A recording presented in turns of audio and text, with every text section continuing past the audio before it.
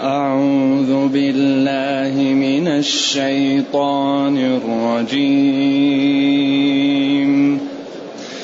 وإن كادوا ليستفزونك من الأرض ليخرجوك منها وإذا لا يلبثون خلافك إلا قليلا سنة من قد أرسلنا قبلك من رسلنا ولا تجد لسنتنا تحويلا أقم الصلاة لدلوك الشمس إلى غسق الليل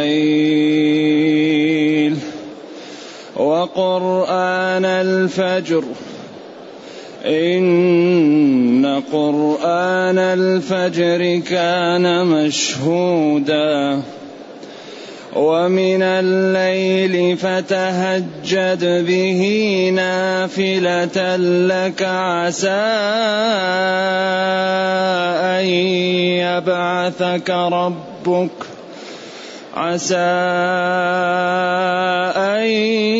يبعثك ربك مقاما محمودا وقل رب أدخلني مدخل صدق وأخرجني مخرج صدق واجعل لي من لدنك سلطانا نصيرا وقل جاء الحق وزهق الباطل إن الباطل كان زهوقا وننزل من القرآن ما هو شفاء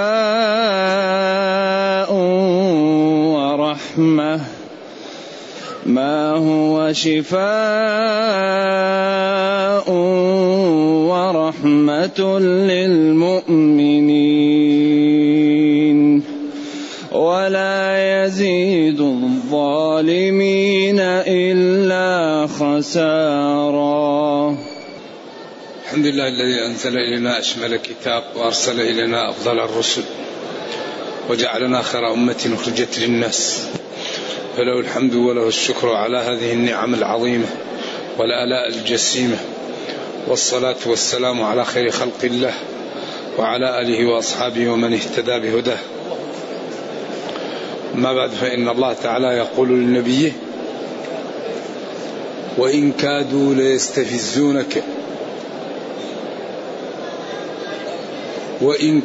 ليستفزونك من الأرض ليخرجوك منها. إن مخففة من الثقيلة، إنه أي الأمر والشأن كادوا ليستفزونك. أيوة. فهذه اللام تدل على أن إن مخففة من الثقيلة، وإنه أي الأمر والشأن أي وإن كادوا ليستفزونك ليخرجوك وإن كادوا ليستفزونك من الأرض ليخرجوك منها. كاد اليهود يستفزوك، يعني يجعلوك تتحفز وتحاول أن تخرج من المدينة، يستفزوك ليخرجوك من المدينة، وذلك بقولهم إن الرسل لا تكون إلا في الشام، وأن هذا محل، وأن أي رسول يكون في الشام. أيوة. وإن كادت اليهود لا يستفزونك، لا يهيجونك ويجعلونك تخرج من المدينة، وإن خرجت وذهبت فإنهم لا يلبثون بعدك خلافك أو خلفك إلا قليلا. كادت اليهود أن تعمل بك من الأعمال ما به تخرج من المدينة، وإن دبرت تلك المكيدة وخرجت من المدينة فلا يبقوا بعدك، فإننا نهلكهم. والاستفزاز هو التهييج، واستفزز من استطعت منهم، حركه وجعله يفعل، يعني حمسه على الشيء وحفزه عليه. وإذا إن فعلوا ذلك لا يلبثون خلفك أو خلافك، بعدك أو خلافك، يعني في هذا المحل إلا قليلا، لا يكون بعدهم عيش بعدك في هذا المكان. وهذا إظهار نعمة الله على نبيه وما أسدى إليه وما دفع عنه من كيد الأعداء. ثم قال سنة من قد أرسلنا قبلك من رسلنا، ذلك سنتنا في الرسل وفي الأمم، أننا ننصر الرسل، وإذا جئنا بالآيات وكذبت الأمم نهلكها. إذن كون أنهم لا يذهبون خلافك إلا قليلا، وكون أن الله تعالى ثبتك، هذه سنة الله في رسله وفي مكذب الرسل، سنة من قد أرسلنا قبلك من رسلنا، ولا تجد لسنتنا تحويلا تبديلا تحويلا، يعني ولذلك يعني قواعد الدين هي كلها سواء. لذلك كل رسول يدعو إلى عبادة الله وإلى الصدق وإلى ترك الظلم، وكل أمة أرسل فيها رسول يدعوها إلى توحيد الله. وإلى ثمود أخاهم صالحا قال يا قوم اعبدوا الله، وإلى عاد أخاهم هودا قال يا قوم اعبدوا الله. نبينا قال لعمه يا عم قل لا إله إلا الله كلمة أحاج لك بها عند الله. فالرسل متفقون على الدعوة للفضائل، التوحيد وعدم الظلم وإكرام الضعاف وبذل الخير وكف الأذى، هذه مكارم الأخلاق والفضائل اتفقت الرسالات عليها. ثم قال أقم الصلاة، أقم الصلاة. قال العلماء علاقة هذه الآية بما بعدها أن نبيه صلى الله عليه وسلم لما أكرمه وعلمه وحباه بالمكارم أمره بهذه العبادة لأنها هي أفضل العبادات. الصلاة هي أعظم عبادة بعد الشهادتين، لذلك كل العبادات تسقط عن الإنسان وعقله عنده إلا الصلاة، فلا تسقط الصلاة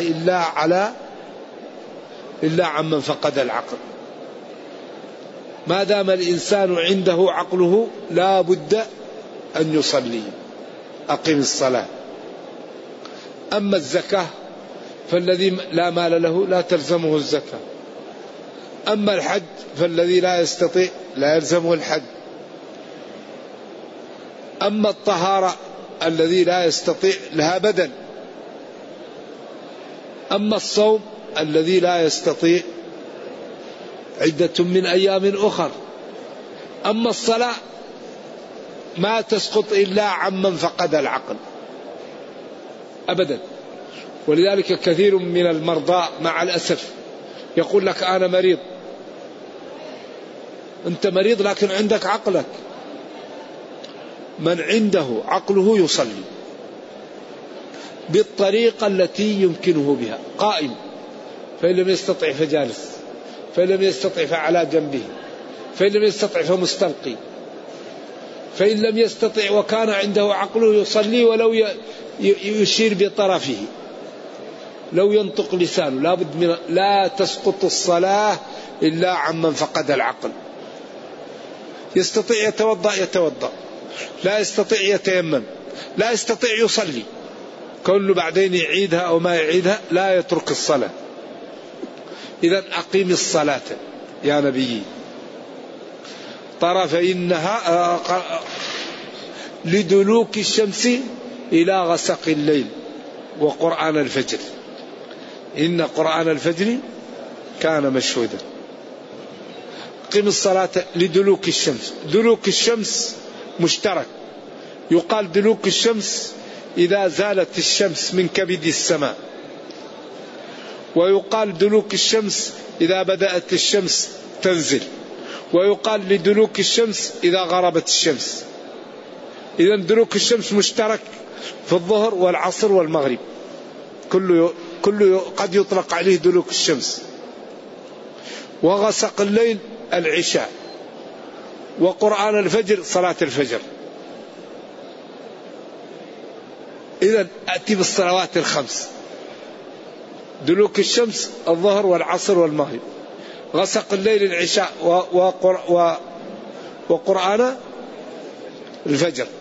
أيوة، يعني قرآن الفجر يعني صلاة الفجر، لذلك لأن يقرأ فيها كثير سماها قرآنا، لأن صلاة الفجر لأنها يجهر فيها وركعتين ينبغي أن يزاد فيها القراءة، لذلك يقرأ فيها من طوال المفصل. نعم. وهنا نلم بالصلاة بدايتها ونهايتها، لأن جبريل جاء للنبي صلى الله عليه وسلم وصلى به الظهر وصلى العصر وصلى المغرب وصلى العشاء وصلى الفجر، وجاء من الغد وصلى، وقال ما بين هذين صلاة. وعند العلماء بعض الصلوات يكون وقتها ضروري، وقت مختار. الوقت المختار أن يصلي الصلاة في أول وقتها، الضروري أن يكون في آخر الوقت. ولذلك يجمع بين الصلاتين المشتركتين. أما الصلاة الغير مشتركة الوقت لا يجمع. الظهر والعصر مشتركات الوقت، فلا يخرج الوقت الكلي للظهر لا يخرج إلا إذا غربت الشمس، لأن الوقت الضروري. لكن المختار حتى يصير كل ظل كل شيء مثله، فيبدأ وقتش العصر، فيكون حتى يصير كل ظل كل شيء مثليه، ثم يأتي بعده يستمر ويشترك الظهر والعصر إلى إيش؟ إلى غروب، قبل غروب الشمس، فإذا غربت الشمس خرج الوقت. ولذلك العبادة إذا عملت في وقتها فهي أداء، وإذا عملت خارجة الوقت فهي قضاء. فعل العبادة بوقت عينا لها باسم الأداء قرنا، وكونه بعمل البعض يحصل ذلك، هذا الذي يعضده النص. وما يكون خارجا قضاء، وما يكون خارجا عن الوقت المقرر للصلاة يسمى قضاء.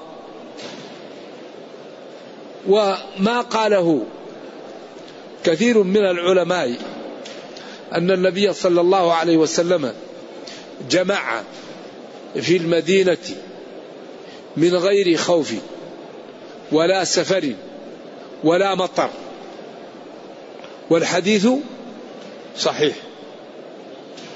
المحققون قالوا إن هذا جمع صوري، جمع صوري.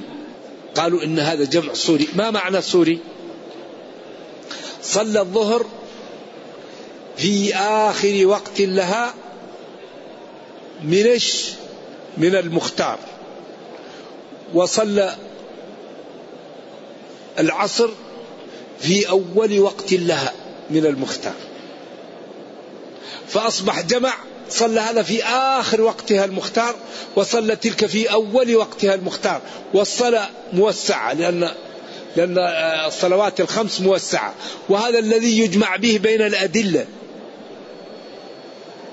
لأنه بعضهم يقول لك الحديث ما عليه العمل. الحديث صحيح، لكن الجمع واجب متى ما أمكن. فنجمع بين النصوص أنه جمع بينهما جمعا صوريا. صلى الظهر في آخر وقتها، وصلى العصر في أول وقتها، وصار كأنه جمع، هذا في وقته وهذا في وقته. لذلك الأحناف لا يروا الجمع إلا الجمع الصوري إلا في الحج، فيروا ذلك من النسك، يعني الجمع عندهم. أما الجمهور فعندهم الجمع. أما جمع التأخير لا خلاف فيه. أما جمع التقديم فبعضهم يشكك فيه، لكن ثبت الحديث، وإذا ثبت الحديث خلاص. إذا جاء نهر الله بطل نهر معقل، دعوا كل قول عند قول محمد صلى الله عليه وسلم، فما أمنوا في دينه كمخاطري. والحديث صح، ما دام صح الحديث خلاص نجمع. فإذا جد به السير قبل الوقت أخر الأولى إلى الثانية، وإذا أراد أن يرتحل بعد أن دخل الوقت يجمع جمع تقديم. والغالب لا يكون الجمع إلا إذا كان جاد به السير. أما إذا لم يكن جاد به السير يقصر ويصلي كل صلاة في وقتها، كما نفعل في منى لا نجمع فيها، نصلي كل صلاة في وقتها قصرا. لكن في عرفة ومزدلفة لأننا جاد بين السيرش نجمع. لذلك ولكن يجوز ما دام المسلم متصفا بالسفر يجوز له أن يجمع. لكن الأفضل أنه إن كان غير جاد به السير يصلي كل صلاة في وقتها ويقصرها، وإذا كان جاد به السير يجمع، هذا الأفضل. لكن ما دام متصف بالسفر يجوز له الجمع ويجوز له القصر. نعم، بل أفضل له القصر. إذن المغرب اختلفوا فيها، هل لها وقتان أو لها وقت واحد؟ والمحققون يقول للمغرب وقتان، من غروب الشمس إلى أن يزول الغسق، تقريبا يكون 50 دقيقة وقت المغرب، 50 دقيقة أو ساعة. بعدين يدخل وقتش العشاء. العشاء له وقت ضروري إلى ثلث الليل أو نصف الليل، وبعدين يمتد العشاء والمغرب إلى أن يطلع الفجر. فإذا طلع الفجر خرج وقت المغرب والعشاء. إذن المغرب والعشاء مشتركتان، ولذلك يجمع بينهم. والمغرب وقت ضيق، ولذلك عند بعض العلماء يؤذن، بعض المذاهب ما في فسحة بين المغرب والعشاء، يؤذن ويقيم على طول.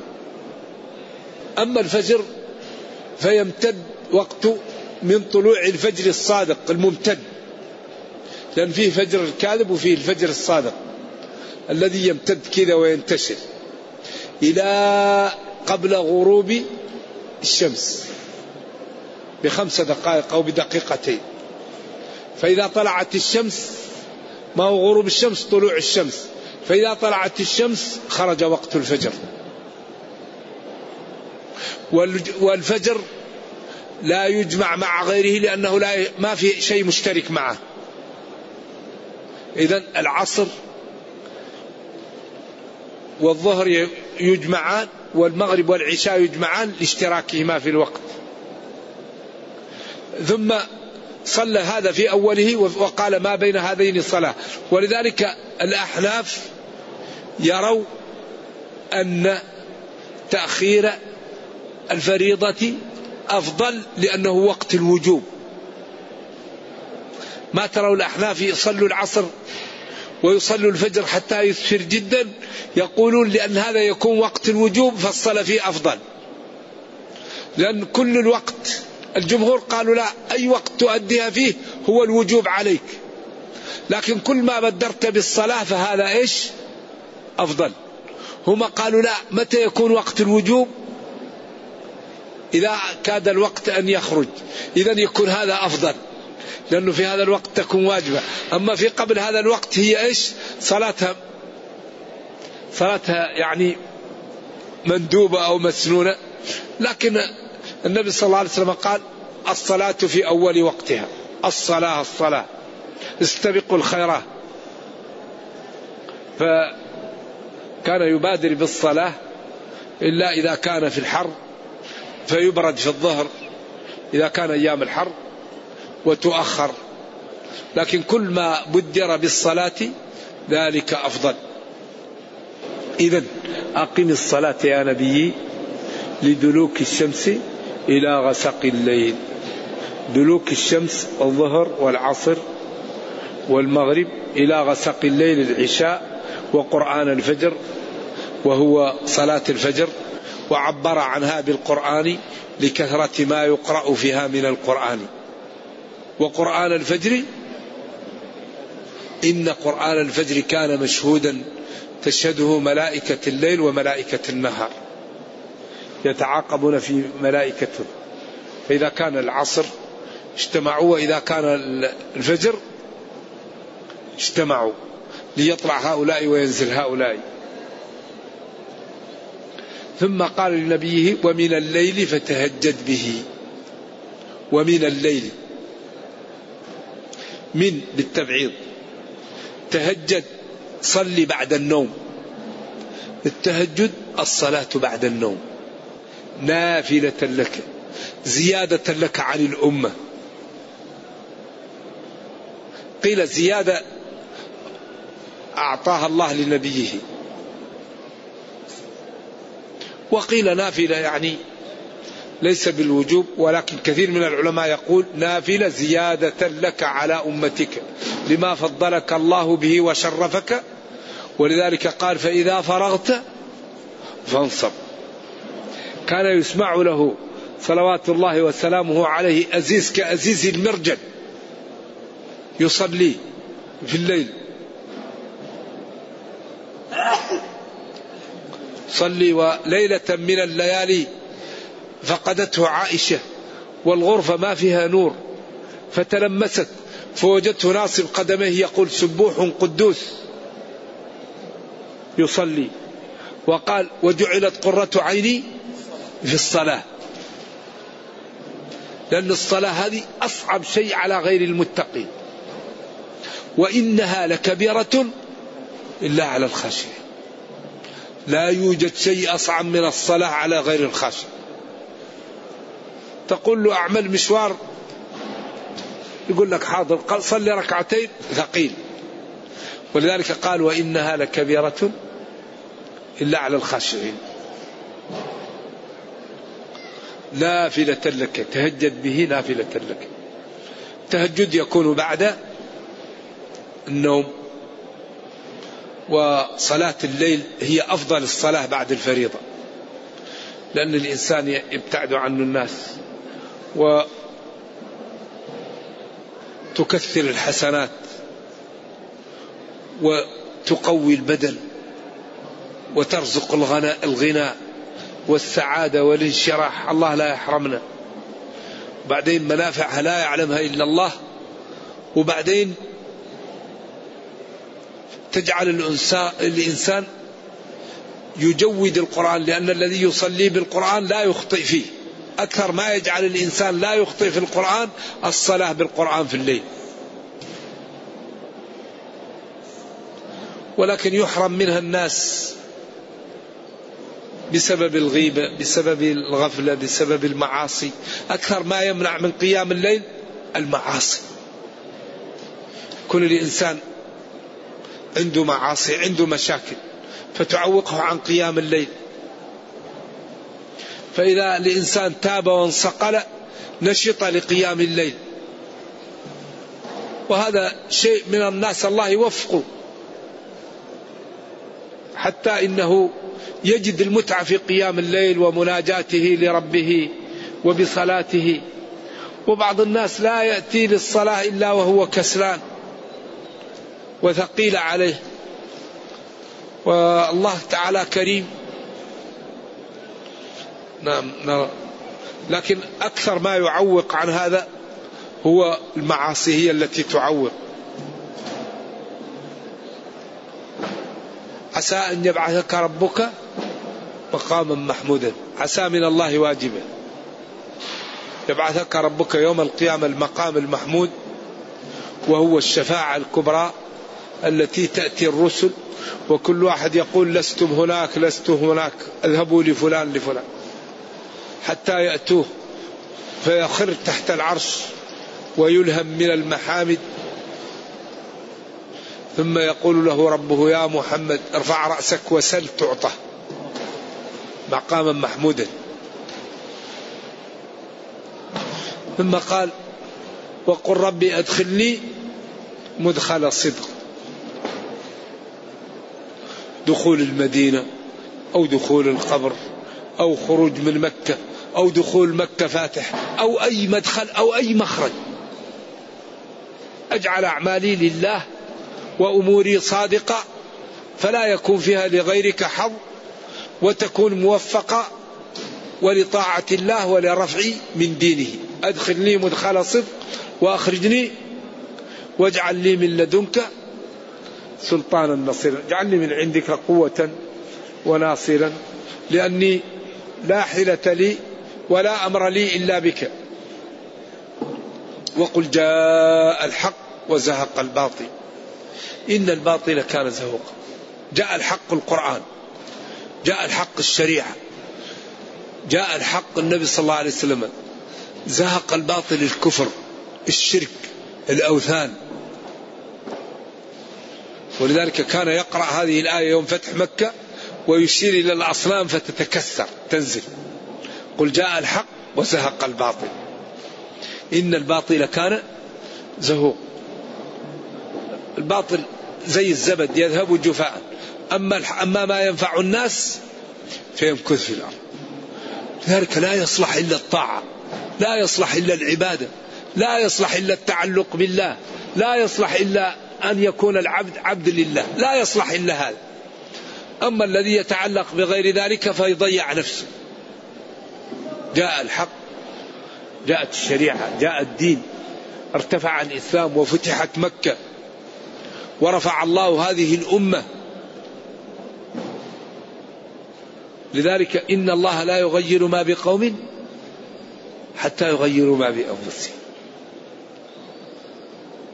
فلما ابتعد المسلمون عن الإسلام في كثير من البلدان ماذا حصل لهم؟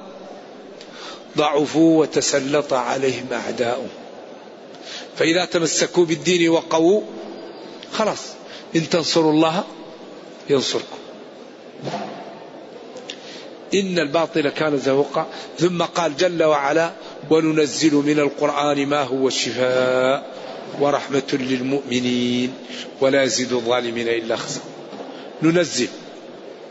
ينزل الله من القرآن من جنس القرآن أو من بعض القرآن أو إما من للبيان أو للجنس أو للتبعيض ما هو الشفاء. ولذلك لما الصحابي استضافوا حيا في الجاهلية ولم يستضيفوهم لم يقروهم فلدغ رئيس الحي فعملوا له علاجات ما نفعت، قالوا إن كان عندكم رقية ترقوا لنا رئيسنا، فقالوا والله ما نرقيه إلا بجعل، فأعطاهم قطيع من الغنم قال قرأت عليه الفاتحة. مرات الشفي وأتى بالغنم وأقره النبي صلى الله عليه وسلم وقال وما يدري، قال شيء أقره الله في صدري. ذلك الفاتحة اسمها الشافية. القرآن لما نوية، شفاء لما في الصدور وشفاء لما في القلوب وشفاء لما في الأبدان. شفاء هذا كلام الله. لذلك يعني إذا قرأ الإنسان آية الكرسي أو المعوذتين الله يحميه بها. إذا قرأ الفاتحة أيوة. إذن وننزل من القرآن ما هو شفاء، شفاء للنفاق، شفاء لأمراض القلوب، شفاء للشهوة. فلا تخضعن بالقول فيطمع الذي في قلبه مرض. فإذا قرأ الإنسان القرآن وتأمله ذهبت عنه. شوفي خاف، رأى أن هذا الكلام لا يمكن يكون إلا من الجبار. ولذلك يقول ونهى النفس عن الهوى، ونهى النفس عن الهوى قد أفلح المؤمنون. فإذا قرأه الإنسان زالت الشهوة، زالت الشبهة، تاق إلى الخير فقوي إيمانه فنشط في الطاعات فدخل الجنة. إذن هو شفاء لما في القلوب، وشفاء لما في الأبدان، والشفاء من العي، والشفاء من الجهل، والشفاء من الشيطان، والشفاء من الرياء، شفاء من كل داء. ذلك هذا القرآن بركة وخير ونعمة حري بنا أن نعطيها الوقت. لا بد أن نعطي وقتا لكتاب ربنا، نحفظ، نفهم، نمتثل، نطبق، نتأدب، نتخلق. عند ذلك ما أردناه أعطاه لنا ربنا، لأنه قادر وكريم. وننزل أي الله ننزل نحن، والله ينزل من القرآن ما هو الشفاء وما هو رحمة للمؤمنين ولا يزيد الظالمين إلا خسارة. القرآن رحمة للمتقين، عز لهم، لكن عمى على الكافرين، ظلام، هلك لهم، ولا يزيد الظالمين إلا خسارة. كما قال جل وعلا: قل هو للذين آمنوا هدى وشفاء، والذين لا يؤمنون في آذانهم وقر وهو عليهم عمى. هدى للمتقين، أما غير المتقين فهو عياذا بالله عمى عليهم. لذلك لا بد لنا أن نصحب كتاب ربنا، أوامر نمتثل، نواهي نجتنب، آداب نتأدب، أخلاق نتخلق. فإذا عملنا ذلك ربنا كريم وقادر، كريم وقادر، وأمره إذا أراد شيئا أن يقول له كن فيكون. فحري بنا أن نصلح دنيانا وأخرانا بكتاب ربنا، حري بنا أن نصلح دنيانا بهذا الكتاب تبيان لكل شيء، وأن نصلح آخرتنا بهذا الكتاب، وأن نعز أنفسنا بهذا الكتاب، وأن نحمي أنفسنا بهذا الكتاب الذي لا يأتيه الباطل من بين يديه ولا من خلفه، تنزيل من حكيم حميد. نرجو الله جل وعلا أن يجعل القرآن العظيم ربيع قلوبنا ونور صدورنا وشفاء أحزاننا وذهاب همومنا وغمومنا. اللهم ذكرنا منه ما نسينا، وعلمنا منه ما جهلنا، وارزقنا تلاوته آناء الليل وأطراف النهار على الوجه الذي يرضيك عنا. اللهم اجعلنا من أهل القرآن، اللهم اجعلنا ممن عمل بالقرآن وساقه إلى الجنة، ولا تجعلنا ممن لم يعمل بالقرآن فقاده إلى النار. اللهم اجعلنا من أهل القرآن. اللهم ربنا أتنا في الدنيا حسنة وفي الآخرة حسنة وقنا عذاب النار. اللهم اختم بالسعادة آجالنا، واقرم بالعافية غدونا وآصالنا، واجعل إلى جنتك مصيرنا ومآلنا يا أرحم الراحمين. سبحان ربك رب العزة عما يصفون، وسلام على المرسلين، والحمد لله رب العالمين، والسلام عليكم ورحمة الله وبركاته.